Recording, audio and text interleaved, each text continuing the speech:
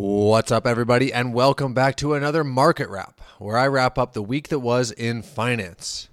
So we are back after a couple-week hiatus because I was traveling and didn't want to transport my podcast setup everywhere I went. So that is what it is. But as always, because we all know people are just here for the coffee recommendations, what am I drinking this week? What new and exciting thing? And you know what? We're back with the forecast coffee, as I've been traveling and not able to drink my daily home coffees. So we still have lots of beans from them. It's still great. Big surprise. So if you are in Whistler or you're traveling to Whistler, then give them a go. Great place. Great coffee. That's all I can say. But without further ado, on to the markets. How did we do this week? The Dow was up 1.94%. The S&P 500 up 2.24%. And the NASDAQ up 2.37%. Finally, stocks had actually a really good week. Feel like every time I do these market wraps, they are either pretty flat or they're just goddamn terrible. So this is a nice change. But what fueled this rally by the markets? The biggest thing was people seeing lower CPI or inflation numbers roll in.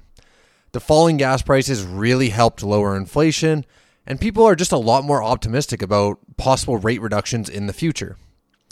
But a very interesting stat came out of this week that I saw, which was the performance of what analysts like to call the Magnificent Seven, which are stocks of Meta, Apple, Amazon, Nvidia, Microsoft, Google, and Tesla. And these companies have absolutely crushed it this year. In fact, they are responsible for a 71% return this year, while the entire S&P 500 is only up 19%. And remember, they're part of this S&P 500. So they're up 71%. The entire S&P 500 is only up 19%. That means the other stocks in the S&P 500 are only up 6% year to date.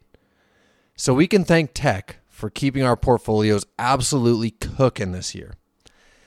In other news, some grocery or grocer earnings came in with Loblaws. So Loblaws is the owner of Superstore, Shoppers, No Frills, PC, TNT, and honestly a lot more. And they were sporting a Q3 profit of $621 million, up from $556 million a year ago. And Metro, another big grocer in Canada, posted a Q4 profit of $222 million, also up from a year ago.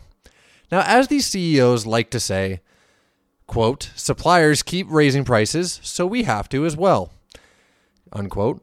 But profit doesn't really lie, and something kind of smells fishy about these numbers, with profits continuing to skyrocket for grocers across the country as people suffer with inflation.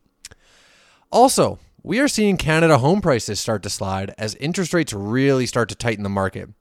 People don't want to buy with rates so high. People can't sell because people don't want to buy, and builders are finding it very expensive to build. So it's a tough situation all around, but fuck that, man. Buyers and sellers sellers have had an amazing run here. So if prices are finally beginning to slow down a bit, I'm here for it. So in other news, some M&A news, so mergers and acquisitions, Teck Resources has agreed to sell their steel-making coal business to Glenmore for $6.93 billion US. And this has been in the news a lot just due to the sensitive nature of coal and fossil fuels in Canada, but it looks like it finally got approval to go forward. Also, a judge has approved the sale of BioSteel, which is owned by Canopy Growth, and two brands are kind of in the running right now, but no financials have been released yet. And I don't know how this company is still in business, like BioSteel, because I swear they had some of super high profile ambassadors, but I don't know anybody who actually bought BioSteel because it was so expensive. But hopefully this good old Canadian brand can find a good buyer and kind of turn it around here. In the final two news stories for this week, Amazon is going to start a wind farm in Alberta. A very interesting choice of location, considering Alberta loves oil, and I swear they will go down with the oil ship there.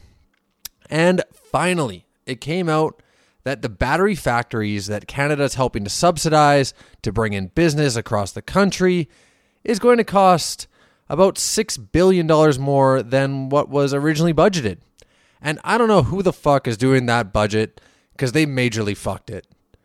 And you would think that it would be rather straightforward to just be like, hey, we're going to give you this amount, or we're going to give you this amount, or this tax credit, or something like that.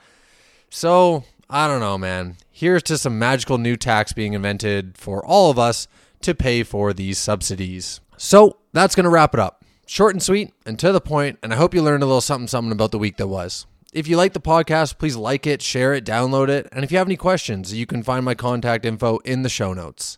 So thanks again, everyone. Hope you have a great day, and we will see you next week.